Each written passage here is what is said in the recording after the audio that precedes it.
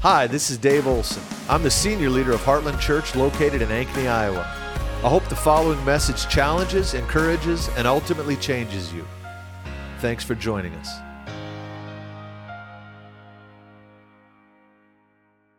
All right. We are in the midst of a series. I've been struggling on how to refer to this series, what to call this. And really, what we're talking about is that where God is taking you is going to demand a new you. The old you is not sufficient for what God's taking you into. That's why we got to keep on growing. And so who you are is sufficient for what God's required of you thus far, but where He's taking you is going to demand a new you. And so we've got to grow into our future. That's why Paul says in Ephesians chapter 2 that God hath prepared works in advance that we may walk in them. There's works already prepared in your future waiting for you to fulfill them. But the you that will fulfill them is not the you that you are today. It's the you that you will become. And one of the great tragedies is to arrive to your future unprepared because you didn't cooperate with God's dealings in the present. And so God wants to transform us. We are always to be growing. God has put things in us that He wants to get out of us. He wants to develop you. You can call it discipleship, you can call it maturity, you can call it whatever you want, but God wants to grow you up and He wants to release what He's put in you on the earth. And so that process is a process of discipleship and growth and transformation. And so we've been talking about that. And one of the things we were talking about, I was gone last week. Hey, Pastor John did such a great job last week. I was watching from the comfort of my bed, my laptop. I was getting my praise on in bed. And man, I tell you what, we've got some great techs here. The sound was awesome. Yeah, anyway, I'm just bragging now, but it was great. So, but 2 weeks ago when I was preaching, we were talking about how relationships are a key to change. Let me put it this way. The primary thing that needs to happen in your life for you to transform, other than getting saved, you need to be born again. You need to have the life of God living within you. When that happens, then the next thing that needs to happen is what did Paul say in Romans chapter 12? You will be transformed by the renewing of your mind. He didn't say the removal of your mind. He wants to grow you by growing your understanding. That's why Peter says in 1 Peter chapter 1, grace and peace be towards you through your knowledge of the Lord Jesus Christ. In order to grow, you got to know. You've got to grow in your knowledge if you're to grow in your faith. And so God begins to expand your understanding of yourself, of Him, of the kingdom, and He grows you up in that way. And so the way to be transformed is you've got to be transformed by the renewal of your mind. Your mind is a lid that can keep you from growing in God. It can keep you from going where you need to go in God. And so we need to confront those belief systems. We need to be transformed by the renewing of our mind. So in order to grow, you've got to be renewed in your mind. And in order to be renewed in your mind, one of the primary things you will need for that is relationships. There are things God cannot.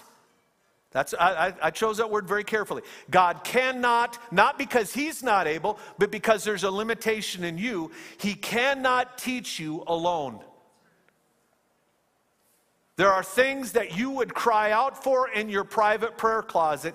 He can't give to you until you get around some other people.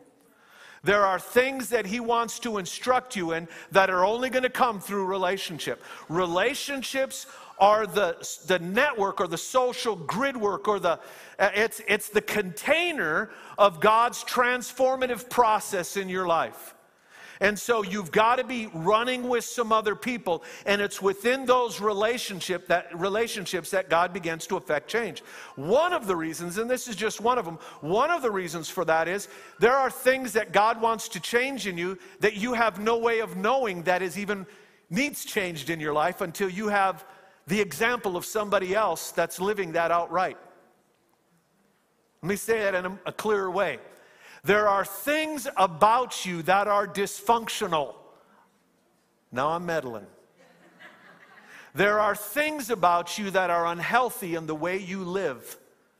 But you won't even know that if you just keep that to yourself, because there's nothing to compare it to. You ever noticed how God can speak to you through a sermon or through His Word or through a situation, and all of a sudden after He opens your eyes to that, you see it all over the book? And you're wondering, "What, God, why didn't I see that before?" It's because you had no reference point. And so what God will often do is use relationships to highlight something that needs to change in your life. And so relationships are key. And there is a depth that is inaccessible to you alone. There is a depth in God. There are things He wants to teach you. There are things He wants to impart to you. There are things that He wants you to walk in and mature in that are inaccessible to you when you're alone. I said it 2 weeks ago. I'm a very patient, godly man when I'm alone. I don't have an anger problem. I don't have a patience problem when I'm alone. But get me around other people, and all of a sudden I'm painfully aware of some things that need to change in my life. And again, I know we talked about this 2 weeks ago, but I just want to go over this ground one more time real quick. 1 John chapter 1. Walk in the light as He is in the light.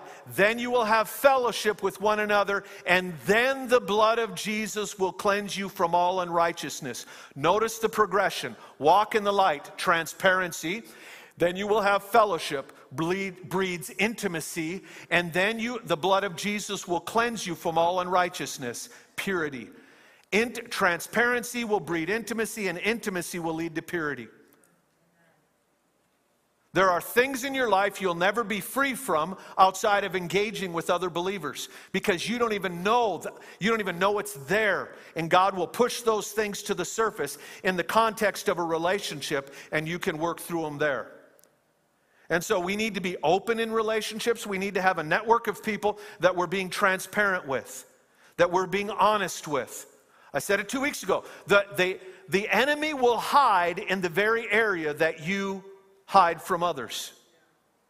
But if you'll bring those things to the table of relationship and be open, you expose the enemy's activities in your life. I've said it a million times. What sounds true in a monologue, in a discussion inside your own head, is exposed for the lie that it is in a dialogue. You ever been talking to someone about something you've believed, and all of a sudden you're embarrassed that you believe it? Because in talking about it, all of a sudden you realize how silly that is to believe that thing. That's why we need those relationships. We need to get those things out. And so transparency will breed intimacy. And the level of your transparency is the measure of your intimacy. If you have shallow relationships, it's because you have a small level of transparency. You're not being open with people. If you are open with people, you will develop intimate relationships. And that intimacy will lead into purity. God will begin to use them to uproot some issues in your life. And so this is a crucial thing.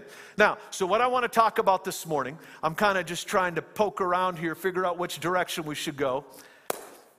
Let me put it this way.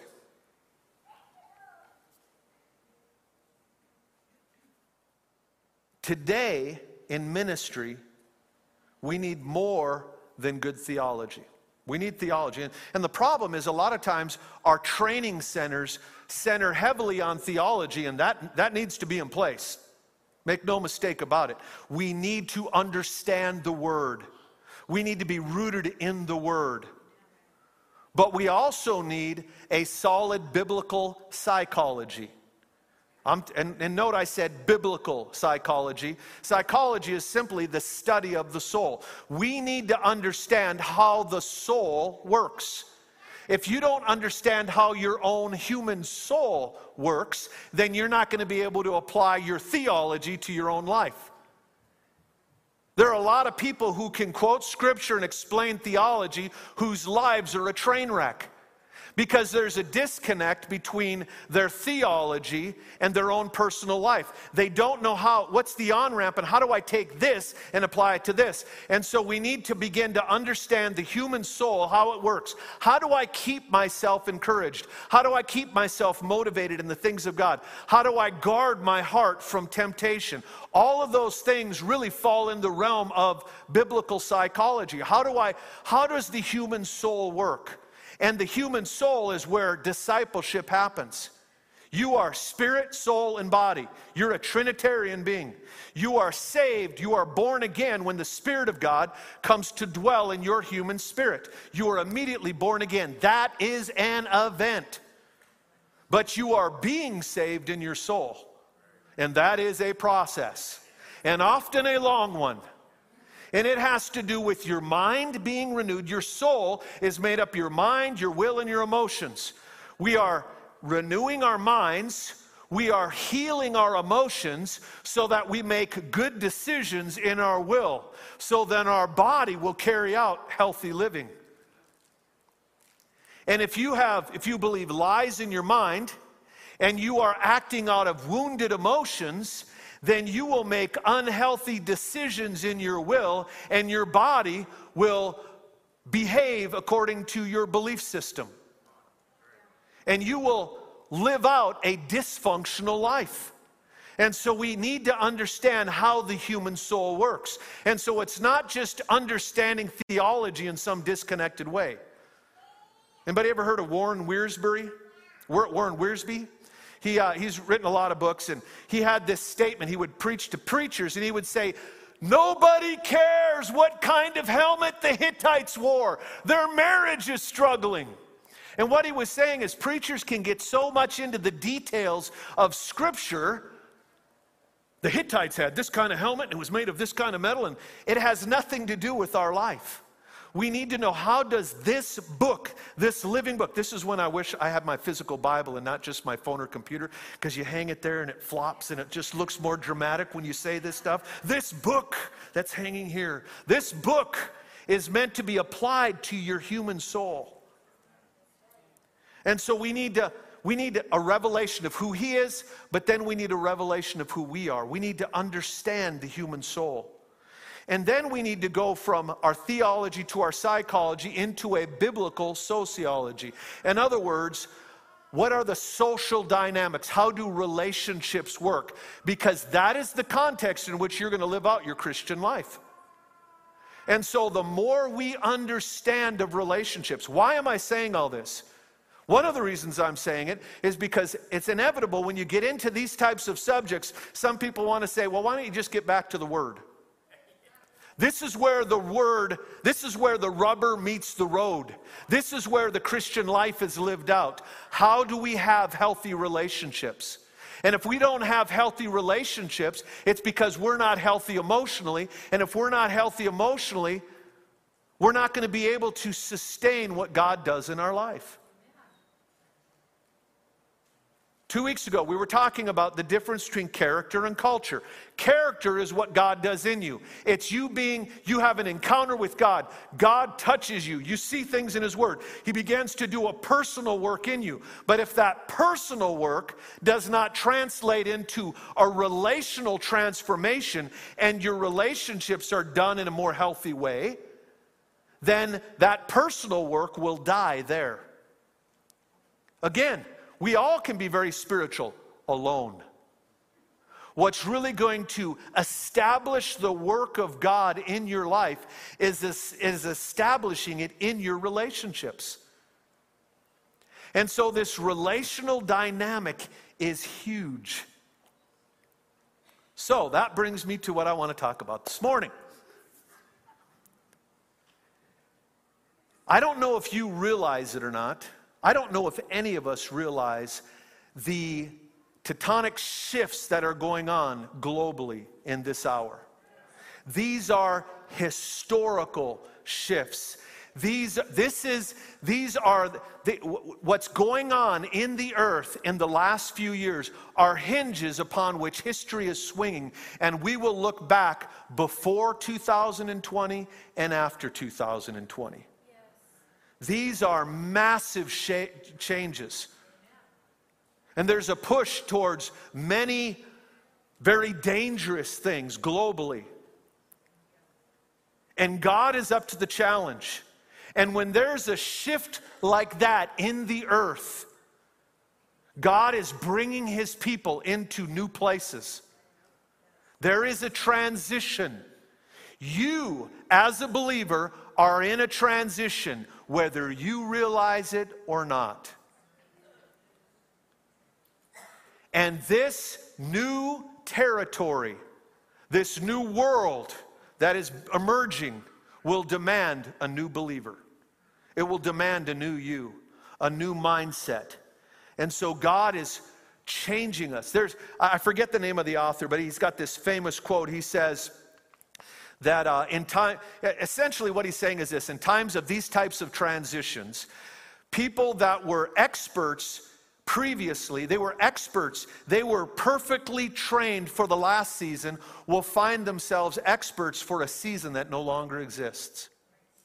That's a disconcerting thing. You invest your life in a world that no longer exists. This is a new era. And so it's incumbent upon us to lean in and say, God, I want to understand what's going on in this hour. I want you to train me. I want to grow into this new season.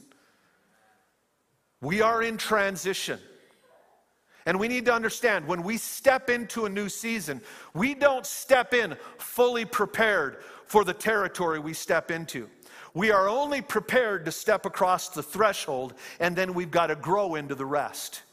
And that's why it seems so overwhelming. And if you're not feeling a bit overwhelmed, then you're not in tune with what's really going on. And that overwhelmed feeling is a good thing, because God's taking you into a bigger territory. As I was just praying yesterday and meditating, this thought just kept rolling through my mind. That anytime there's a new season in your life, God will send gatekeepers to usher you in.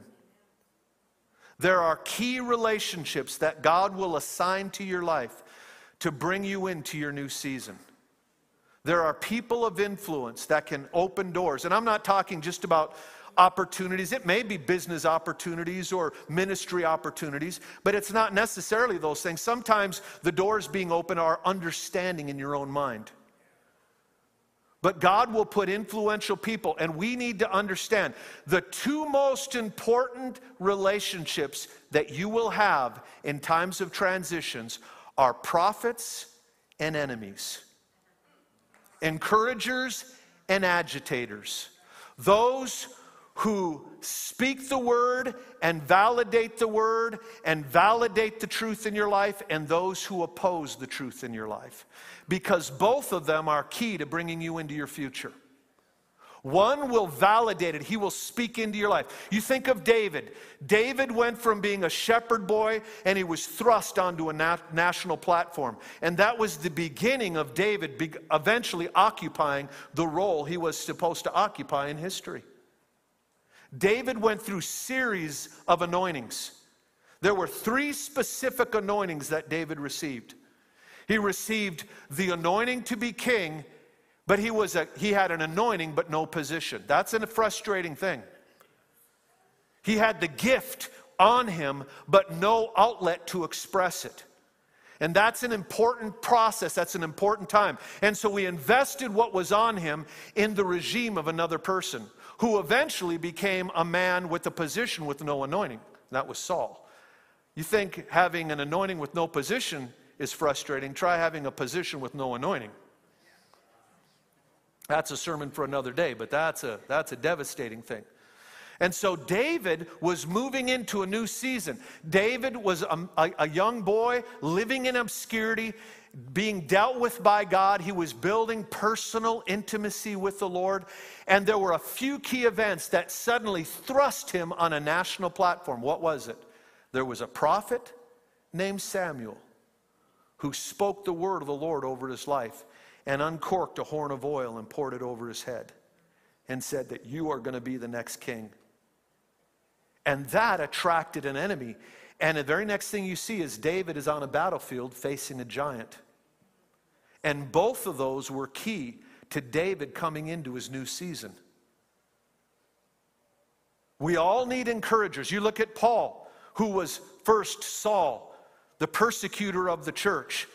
And he gets radically saved in an open vision and sees Jesus, and the people with him even heard the audible voice. And then he opens his eyes, he's blind, and he needs discipled. The problem is nobody in the church would receive him. They're all freaked out by him and scared of him. Man, that's a bad deal when you answer the altar call and the church invites you to leave. You can't even find someone to disciple you until he found a Barnabas. Barnabas was a man of God who saw something in Saul that others didn't. And God will give you, his name literally means encourager.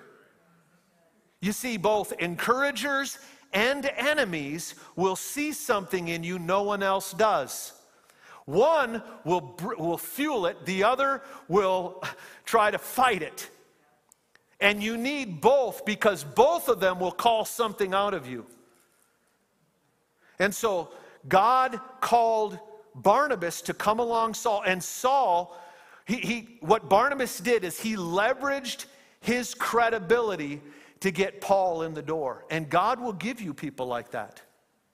And you need to be sensitive to that and understand who God's putting in your life. Because there are key people in times of transition that God is going to use to get you where you need to go. They will leverage their credibility, and they will get you places where you couldn't get on your own. It may even just be understanding, places of understanding. It might be opportunities. It might be geographic locations. You fill in the blank. But I'm telling you, the way of God, the pattern of God, is God will put people in your life to get you across the threshold. But the very next thing that will show up, there's a reason that David first encountered a prophet who validated his call before he faced a giant who opposed his call. And it was the validation, the oil on his head, that drew him into that battle. Other people could hear Goliath defaming their God, and they were okay with it. But because David had oil on his head, something rose up in him, and he said, I can't just stand by and watch this happen. You see, one person spoke the truth into his life and told him who he was, and another person challenged that, and it caused the fight to come out of David. We need both encouragers and opposers in our life. We need both of those. We need opposition, and we need those prophetic people that are speaking into our life, encouraging us in the call. And we need to be sensitive to both. And we need to recognize both are ushers to bring you into your next season. There's a reason that Jesus heard, "You are my son, in whom I'm well pleased." And within a few days, 40 days later, it says he hadn't eaten and he was hungry, I bet. And then the enemy comes to him and says, if you're really the son. He had encouragement and he had opposition. One spoke the truth, the other opposed the truth. And both were necessary to prepare Jesus for what he was going to step into. And if that's true of the Son of God, it's true of you and I as well. David would have been unknown. He would have been known to his family. He had oil on his head by the prophet, the man of God of the hour. And you know what he did after the oil came on his head? He went back out to be with the sheep. Just went back to his normal life. But in no time at all, he found himself in the proximity of a battle. And he was drawn in. And that was the very thing that thrust him onto a national platform. The opposition of his calling. And he took out the enemy. And an enemy in our life, the struggle, the fresh conflict in your life. When a fresh conflict, especially when it has a personality, when it's centered in a person, when that opposition begins to rise in your life, understand it is a sign you're about ready to step into something fresh. Because the introduction of an enemy is the announcement that you're about ready to move into something new. And so we've got to understand these two things. Relationships are crucial, but some relationships are more important than others. And those Barnabases in your life that will breathe on you and see things in you and pull you aside and encourage you when other people don't see those things in you. Value those relationships. Honor those relationships. But understand and value the agitators as well. Because God's going to use them to bring something new out of you. He's going to raise the fight in your soul through the enemies that he introduces. Anybody ever heard of Ron Carpenter? He's a preacher on TV. Anybody ever heard of him? Real buff dude, kind of like me. What are you laughing about? No, I'm just kidding. But he's a great preacher. He wrote a book, The Necessity of an Enemy, Ron Carpenter Jr. Now the battle you face is the best opportunity. I want to encourage you, look this book up. It'd be worth your read. The guy's got some real revelation on that second figure in your life. The necessity of an enemy. Because the enemy is often at the gate of your destiny. And when he rises up, get excited. Don't get discouraged. Realize that you're about to step into something fresh. So I want to pass that on to you. I think good books are a blessing. So we need both of those types of relationships in our life. And we need to be sensitive to who God's sending along. And we need to cultivate those relationships. Amen? All right. I'm going to read you a couple things here. I've been doing a lot of reading of notes. All right. When we talk about relationships, one of the primary purposes of relationships are to expose the lies that we believe. It really is. It's to encourage us in the truth, but often the first phase of that encouragement is it raises up an argument within our own heart. We argue with the truth, and that's what God is after. He's after those internal disqualifications that we've bought into. In order for you to step into your future, you've got to see yourself correctly. Because we can have mindsets of limitation that we can literally disqualify ourselves in our own mind. And so that is the purpose of the Barnabases, the encouragers. They will come along. That's the purpose of the Samuels that will speak things into our life. You realize that when David heard from Samuel, David was the least likely in his family. He was the black sheep in that family. Many scholars believe that David was most likely the result of an illicit relationship that his father Jesse had. And that when David wrote this phrase, "In sin I was conceived," it's not talking about general original sin in a theological sense. He was saying literally, I was conceived in sin. And that would explain why when Samuel, the prophet of God, comes to their home, Jesse sends David out to the backside of the desert, because the last thing you want walking around the room when the prophet arrives is the reminder of your illicit relationship. So he sends David out. Why don't you just hang out with the sheep? But that was the very one that Samuel was coming for. And God was going to validate what he put within him. It wasn't about his circumstances. It wasn't about his standing in his family. It was about the posture he had towards heaven, the posture of his heart towards God. And so God sent Samuel to begin to speak that into his life. He began to validate that. And we need those people that will begin to speak that into our life. And again, often what happens, the first time you hear a prophetic word about your life, the initial effect it has on you is it raises up an argument within your heart. Like Sarah, who laughed when she heard the promise from the angel. And Mary was troubled when she heard, "You who are highly favored." And Gideon, who literally argued with the angel of the Lord. None of those are expressions of great faith. They're all expressions of deep doubt. But that was the precise purpose of those visitations. The Lord showed up to kick to the surface the internal disqualifications that, if they held on to them, would keep them from moving into their destiny. So God wants to send Barnabases, He wants to send Samuels, He wants to send prophetic people into your life to speak to your destiny and to call it forth. And He's trying to bring you into alignment, into agreement with what He says about you. Because as long as you argue with the word of the Lord, you'll never walk in the word of the Lord. You've got to align with it. You've got to come into agreement. You've got to be willing to say what He says about you. Humility is nothing more and nothing less than agreeing with what God says about you. And let me say, it is not humble to say things about yourself that you would never say about someone else. For you to run yourself down as an act of humility is actually a tool of the enemy to keep you from your destiny.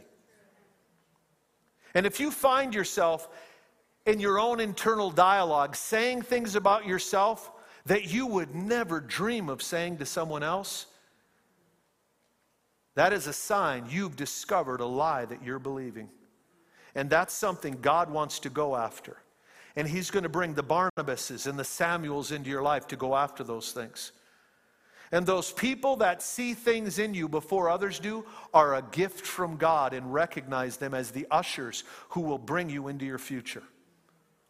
There are certain people that God has graced with the gift to see potential in other people. Barnabas was an encourager. He was the original man with a gift of exhortation. And one of the most crucial gifts in the body of Christ is a gift of exhortation. Somebody who is going around encouraging people, just seeing the gold in people and speaking it out and just making their way. And often those people won't be on a pulpit. They're not going to be a person who maybe has a pulpit ministry, but I guarantee you they're going to have a large reward in heaven and a huge harvest at the end of the age. Because encouragement is such a crucial thing. The enemy tries to discourage us and keep us wed to those lies we believe about ourselves. And the Barnabases and the Samuels come and begin to speak the truth and call that stuff to the forefront. And initially, it elicits the argument and the laughter and the statement, well, you just don't understand. Or you only say that because. After those things. And God is trying to bring you into agreement with what He says about you. Both in general in His Word, but specifically what He says about you. Your unique makeup, your unique calling. The value that you bring to the table in this moment in human history. And until you can own that, and without embarrassment, own your gifts and callings, you will not walk in the fullness of those things. If you feel like it's humility to deny what God is saying about you, I'm here to tell you that is not humility. That is at least borderline disobedience. It's not humility to disagree with the word of the Lord. And so we need to come in and we need to revisit those things. I have 2 files on my computer, and they have many, many, many documents in it. One is prophetic words over Heartland, and one is prophetic words over my life and family.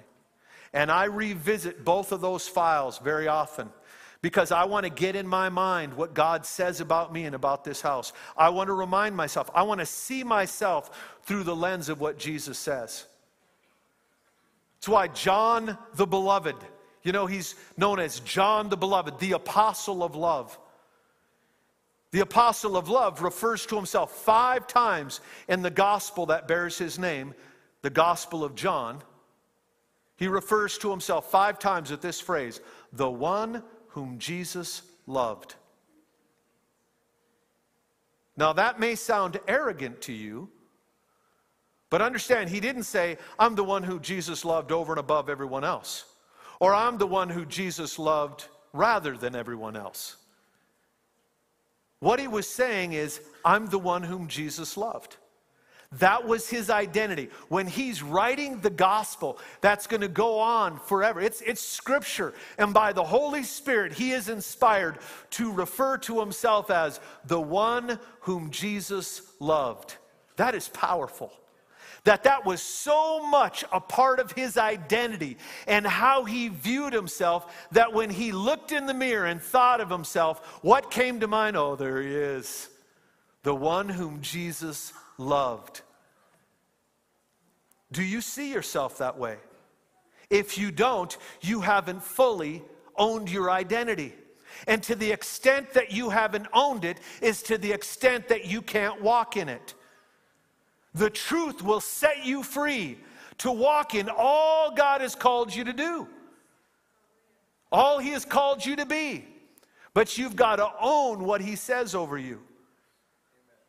And so God will send those along. And when you find a Barnabas, when you find a Samuel, I'm telling you, value those people and frequent them. Find those people in your life. Now, I'm not saying look for an enemy, but I am saying look for some encouragers. Believe me, the enemy will find you. Often, the Samuel and the Barnabas, they're the ones that will hunt you down initially. And once you find them, start hunting them down. Listen to what they're saying. The enemy, they'll find you. Now, here's the thing. Both of these people will stretch you. Read the book on that one, okay? Ron Carpenter can say it much better than I can. You read the book on the enemy. But the Barnabases and the Samuels in your life, they will stretch you. They will cause you to think differently than you think right now.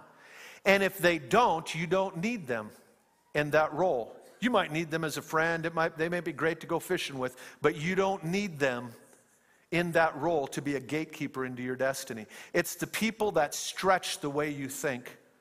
We need those people that cause us, that challenge our thinking and cause us to look at things differently and are stretching our theology and our view of ourselves. And there is an uncomfortable nature to that kind of relationship. And a lot of times what people do is when they find those people in their life, they begin to take the journey, those coaches in their life, those people who will stretch them and pour into those mentors, those people that are already living in arenas that you want to live in. When you find those and they begin to speak into your life, often what will happen is there will be people that begin to take the journey with those type of people, and then they'll get off the bus because it messes with their head.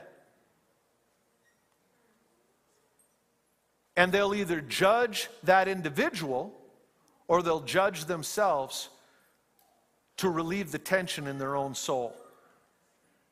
I don't know if I'm making sense, if I can be clear on this. What I'm saying is this. There are people that God wants to connect you with to get you where you can't get on your own and take you places that you have not fathomed yet.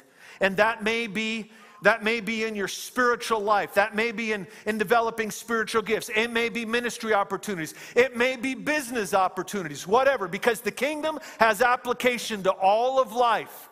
I'm just saying in this hour of transition where God's trying to bring you into a wider place, there are people that God already has at the gate of that wider place to usher you into it. But those people will stretch you and challenge how you see yourself. And often that can be uncomfortable.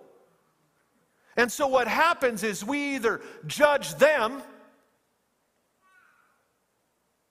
There are times where people will judge someone else's prosperity in order to justify their own mediocrity. I'm going to judge what you've broken into spiritually as fraudulent so I don't have to feel bad that I haven't gotten there. Then rather than humbling myself and saying, hey, I see that you have things in God that I desire. Could you share with me? I want to get coffee with you. I want to meet with you. And I want to understand, how did this begin to happen in your life? Rather than taking the road of humility and going low and say, would you instruct me? We stand at a distance and judge them so we can feel content in our mediocrity. Or we look at them, keep them on a pedestal. The first one, we don't recognize the godliness, and this one, we don't recognize their humanity, and we disqualify ourselves. Well, the reason God used them like that is because they're so special. No. They can give you what they have. And we've got to not judge them, and we've got to not disqualify ourselves, judge ourselves. I don't know if I'm making sense here this morning, but I'm telling you, God wants to take us deeper. And there's some of you that there is this pent-up longing to go deeper in God and to give expression to what He's been putting in you. And God is putting people in your life, and you're in danger of not recognizing it. That those people can be the key to open the door for you. That they will teach you in 1 hour over coffee, what it took them 20 years to learn, if you'll be the humble student and sit and ask. But don't disqualify yourself, and don't distance yourself from them.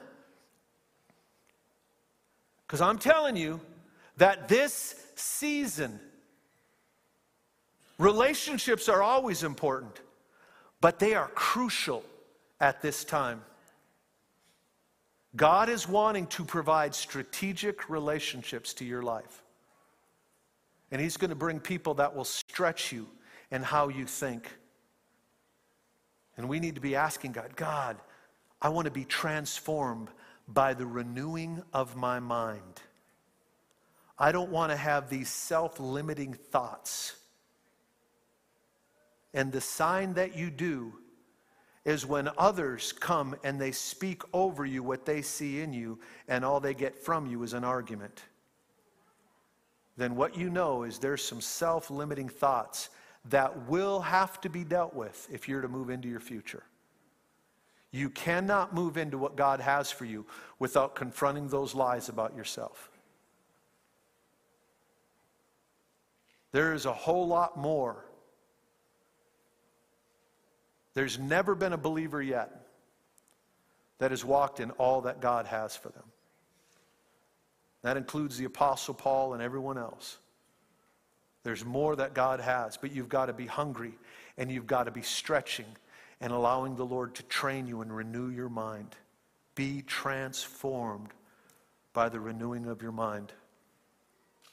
I almost want to go into question and answer time, because I feel like I'm not getting it across here this morning.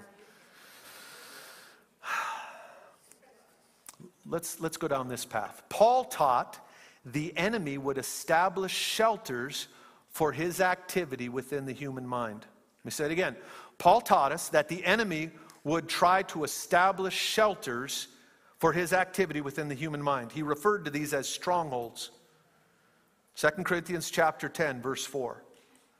Some of you, I know many of us that get together and on the weekdays for prayer, a lot of us dial into, I've got the app, Dutch Sheets app, Give 'em 15. If you haven't ever gotten that, I encourage you, get it and listen to it every morning. You can either listen to it by video or read it. I like to just listen to it as I'm driving here or getting ready in the morning. He had a great one the other day on this very passage. And he was applying it to praying for unbelievers, and I believe there is an application there, but that is not really the context in which Paul is talking. He's talking about problems in the church that are the result of bad thinking. And he's saying that we're going to go after this thing, and we're going to uproot the enemy out of the church. And he said, the weapons of our warfare are not carnal. They are mighty through God to the tearing down of strongholds. And he's not talking about strongholds in the heavenly realms. There are battles in the heavenly realms that Paul will deal with in Ephesians chapter 6. But that's not what he's talking about in 2 Corinthians. He's talking about the battle between your ears. He said, the weapons of our warfare are not carnal. They are mighty through God to the tearing down of strongholds, we demolish arguments. So strongholds are arguments. They are citadels or castles. They are enemy strongholds made of thoughts, belief systems. And if you are to uproot the strong man, you've got to deal with the stronghold. If you're going to get the enemy activity out of your life, you've got to confront the belief systems that agree with him in your life. Because as long as you're in agreement with the enemy, you have given him cover for his activity in your life. And so that's why we need to always be stretching and always learning and allowing the Lord to speak to us, getting in the Word, letting the Word confront us. And let me just say this, that if when you read the Bible, it doesn't confront you and correct you, and if you're not on an ongoing basis reading that and saying, that can't mean that, I've never seen that, then you're not really reading the Word. The Bible should always be instructing us and confronting us and correcting us, and we're building a theology brick by brick. And the enemy at the same time is trying to build his strongholds brick by brick, belief system by belief system, lie by lie. And if we're going to uproot the enemy's activity in our life and take the promised land between our ears, then we've got to go after those lies and be transformed by the renewing of our mind. So Paul says, the weapons of our warfare are not carnal, they are mighty through God to the tearing down of strongholds. We demolish arguments and every pretension that sets itself up against the knowledge of God. In other words, every area of our lives that are in disagreement with God's word, we're going to go after those things. And we're not going to tolerate that. We're not going to make excuses. We're not going to buy into this lie that we're the exception to God's rule. We're going to go after this thing tenaciously. And some of those things won't even be recognized outside the context of relationship, but we're constantly going after those things, dismantling those belief systems. That's why I said a couple weeks ago that healthy relationships are a protection against the enemy's activity in your life. Matter of fact, you could say it this clearly, that much of what we call demonic oppression is the result of dysfunctional relationships. And that doesn't negate that there's a very real enemy involved. It's defining the entry point and how you can shut him out. And the way you shut him out is learn to do relationships well. Because to the extent that you have unhealthy soul, you'll have unhealthy relationships, and the enemy will have access through those relationships to begin to torment your mind. Again, that's why Jesus says, when a spirit is driven out of a man, that spirit will go into the dry places, and then he will return to that house. He will look in the windows and find it set in order, clean, and unoccupied. And he will bring 7 friends more evil than himself, and the end of that man will be worse than the original. It's speaking of people who go through deliverance, find a measure of freedom, but end up in a worse place. Why? He says he'll look into the windows of that house. The Greek word is oikos, and it means not only house, but home and family and relational network. And I would propose to you what he's saying is the enemy will look into the dynamics of your relationship and see, is there still a way in? Is there still some unhealthy pattern, some unhealthy behavior in their life that I can get in on and I can ride in on? That is how familiar spirits work. The Bible speaks of this term, familiar spirits. What is a familiar spirit? The Spanish word that is very similar is familia, family. It has to do with this network of relationships.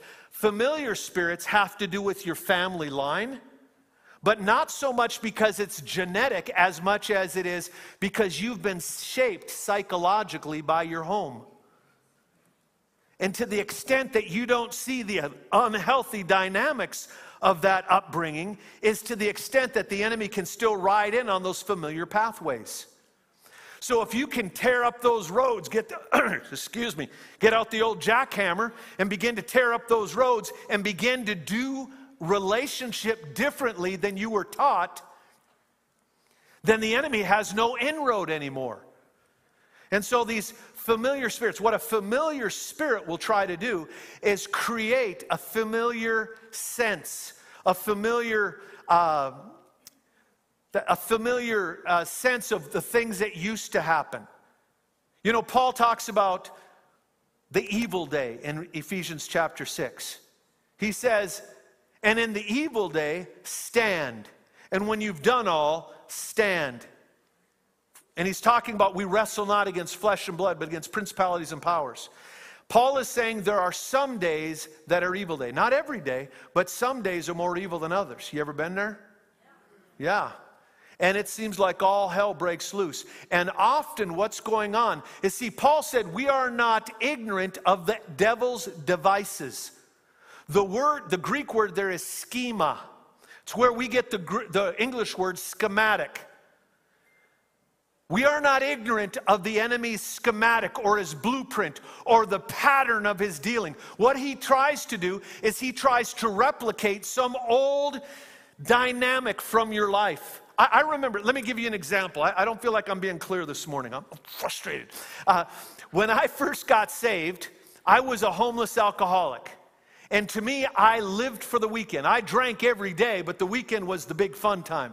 And I remember when I got saved, Friday afternoon would come along, and it's like my skin would crawl. I felt like I was missing out. It was like this siren call of the street. You need to go out there. You need to leave Teen Challenge now and go, and man, you're going to miss out. There's all this fun stuff. And it was like this, it was like something was pulling on me.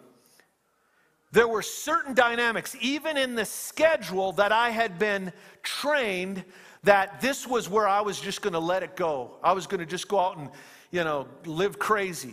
And all of a sudden, those feelings would come up. And there was a familiar spirit that would take advantage of that pattern in my life. And there were certain dynamics to that would try to create those old feelings.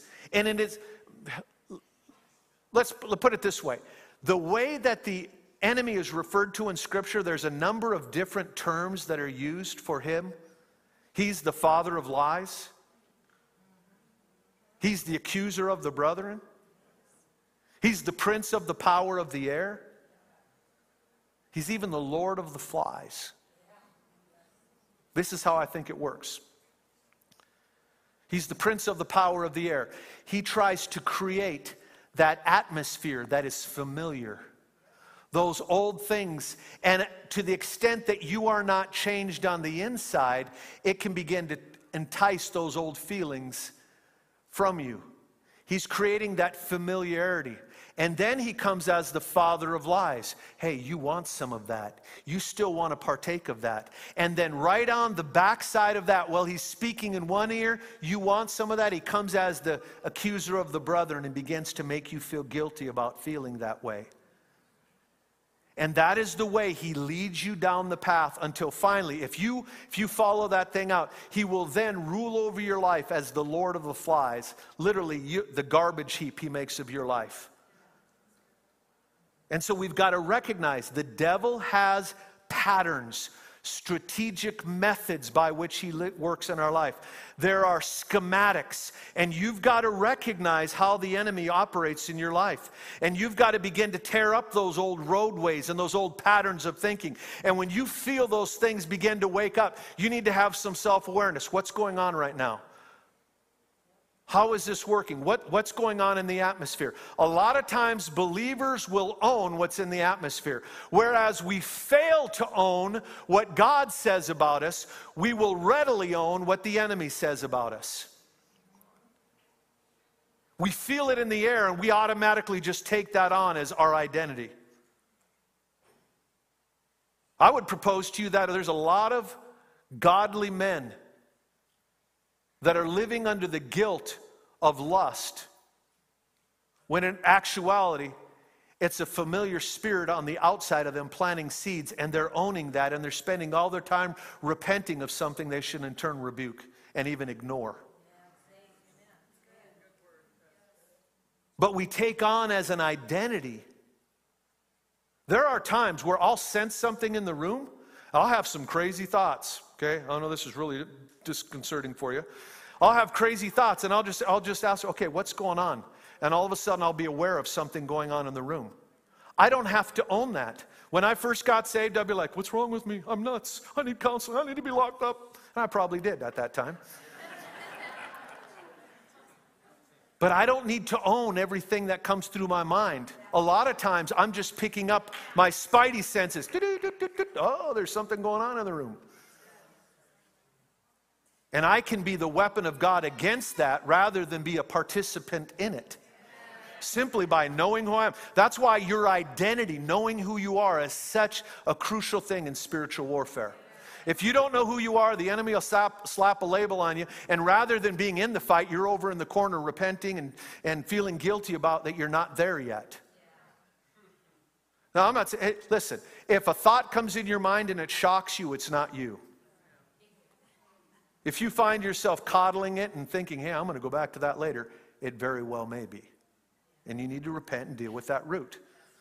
But if you're going along and all of a sudden you have this crazy thought and you're shocked. I remember I was so relieved one time where Pastor Quimby Collier, many of you know Quimby, he told me, David, sometimes I'll be down at the altar praying for someone, and all of a sudden I'll have this come into my mind. I'll have a little old lady I'm praying for, and all of a sudden this thought will come, you ought to punch her in the mouth. I couldn't believe that was coming out of Quimby. And Quimby said, I just know that's the devil. I thought, I'm not the only one. Hallelujah.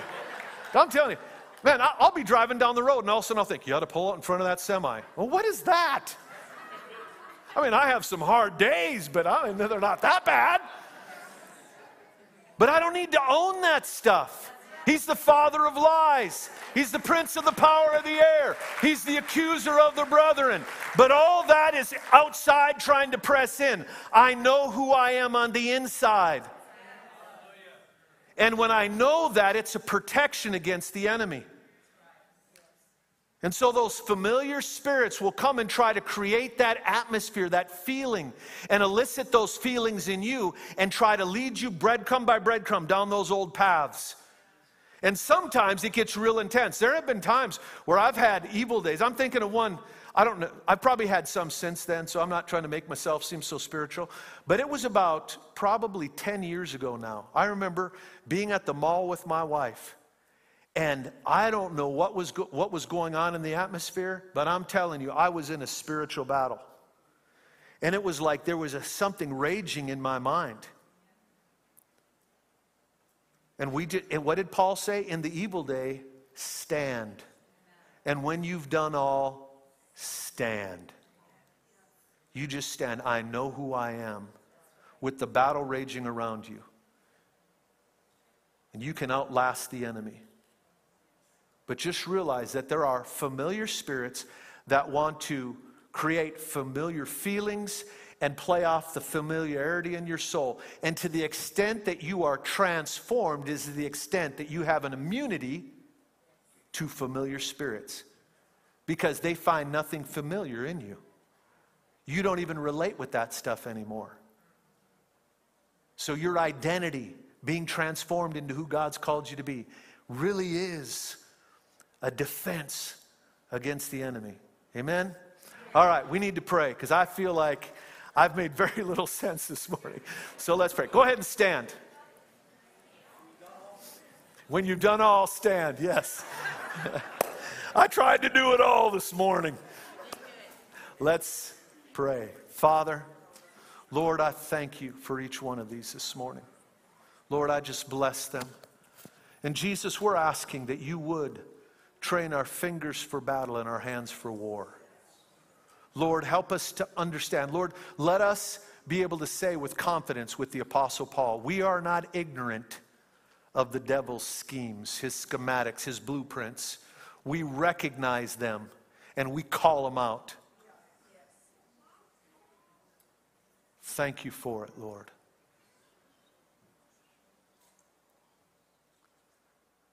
I just have this sense right now that there's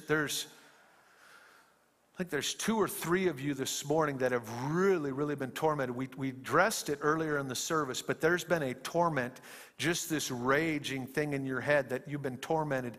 And the enemy's, it's almost like there's a thorn in your brain he's pressing on, just trying to drive you. I'm going to ask that every head be bowed and every eye be closed. Who is that this morning? I just want you to raise your hand. Amen. Several of you. I'm going to just pray for you right now. Father, we come against that thing in the name of Jesus. I take authority over you in the name of Jesus Christ. We rend you powerless. You loose their minds now in Jesus' name. Thanks for listening to our podcast. If you'd like to help more people hear this message, you can get the word out by subscribing and sharing it on social media. If you'd like to support the ministries of Heartland Church, you can do so at heartlandchurchonline.com/give.